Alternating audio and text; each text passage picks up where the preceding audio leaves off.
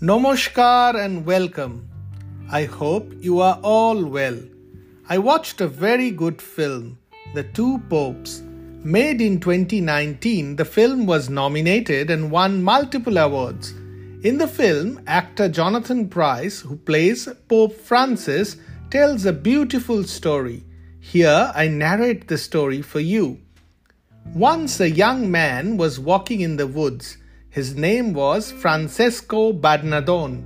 Suddenly, he found a chapel, ruined with the walls destroyed. He stepped inside. A crucifix was still there where the altar had been. Francesco felt captivated. The crucifix spoke to him and said, "Francesco, repair my church." Francesco was a practical man. He went up to the quarry on Mount Subasio, cut stones, carted them down the mountain, and repaired the broken walls. Any journey, no matter how long, has to start somewhere. Any journey, no matter how glorious, can start with a mistake. So when you feel lost, don't worry. God will not give up. That's the story. Watch the film.